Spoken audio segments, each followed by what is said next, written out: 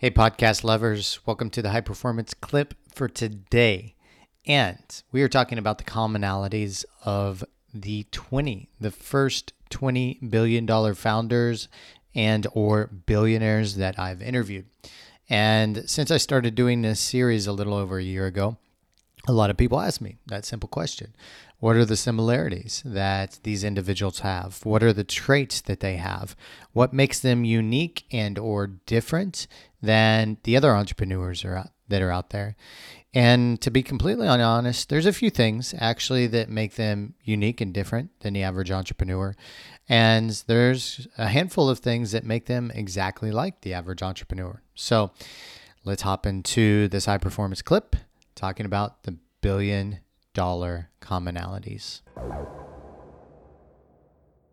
Okay, first and foremost, the one thing that I recognized amongst all these $1 billion founders is their ability to focus on one thing and or one business at a time. They don't have the typical entrepreneurial ADD like many of us have, which is normal and it's okay. There's nothing wrong with that.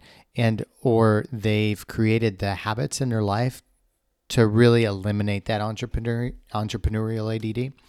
So for myself, a good example is the first numerous years of my entrepreneurial career, I was focused always on short-term thinking. So, 1 year, 2 years, 3 years out.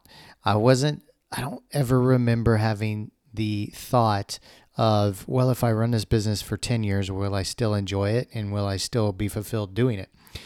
And I really wish I had that. And I wish there was somebody out there, which is why I'm telling you guys, somebody out there that told me, hey, only build a business that you can run 10 years from now.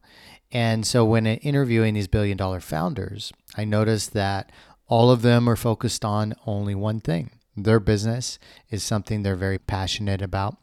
Their business is something they believe that is really helping the world.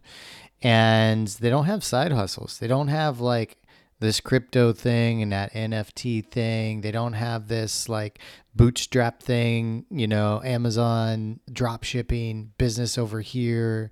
They don't have this little bit over here and over there. They're all focused on one thing and they do that for many, many years. It seems like most of them have that natural ability to just focus on that one thing.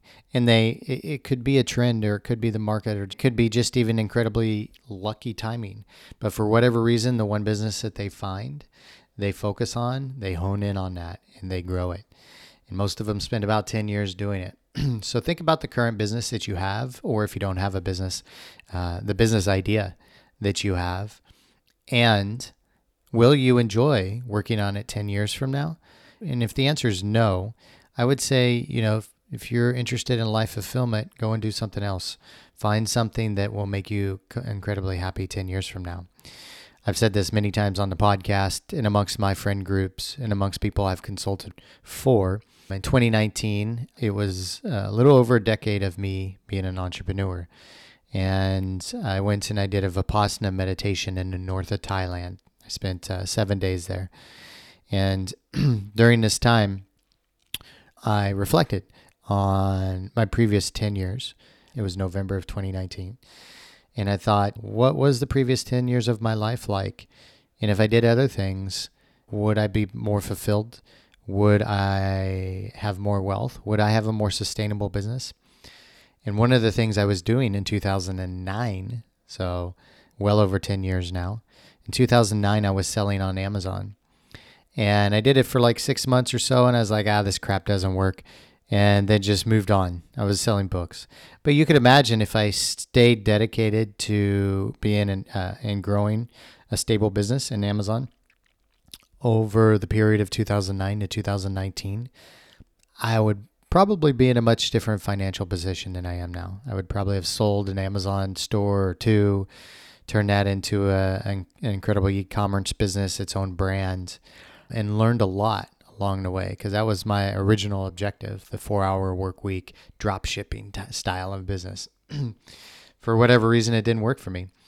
Also in 2011, I had a mentor tell me, Chris, I started traveling the world and building a business online in 2011. And my mentor said, Chris, why don't you make really high quality YouTube videos about you traveling the world and then make AdSense from those YouTube videos and create a channel and document your life and this amazing lifestyle. And I thought to myself, nah, I'm doing this niche website thing. I'm gonna move on and do something else. And lo and behold, you know what happened with YouTube from 2011 to 2021. That 10-year period, it absolutely exploded. And if I would have stuck with a YouTube channel, my life would look much different. I may not be doing this podcast here. But that didn't work out like that for whatever reason. But it's just thinking long term. It's thinking long term and having the ability to focus 10 years or more on one business. And so now any decision I make, whether it's a business or a project, the main question I ask myself is, can I see myself doing this 10 years from now? And will I be fulfilled and happy doing it 10 years from now? I may not do it for 10 years from now. I may sell it, exit it, whatever. But that is the main question. So that's the first and biggest lesson so far I've learned in the commonalities of billion-dollar founders. Usually these high-performance clips are under 10 minutes, and we've hit over 7 minutes so far. So what I'm going to do, you guys, is create another episode sharing the other traits of the billion-dollar founders that we've interviewed.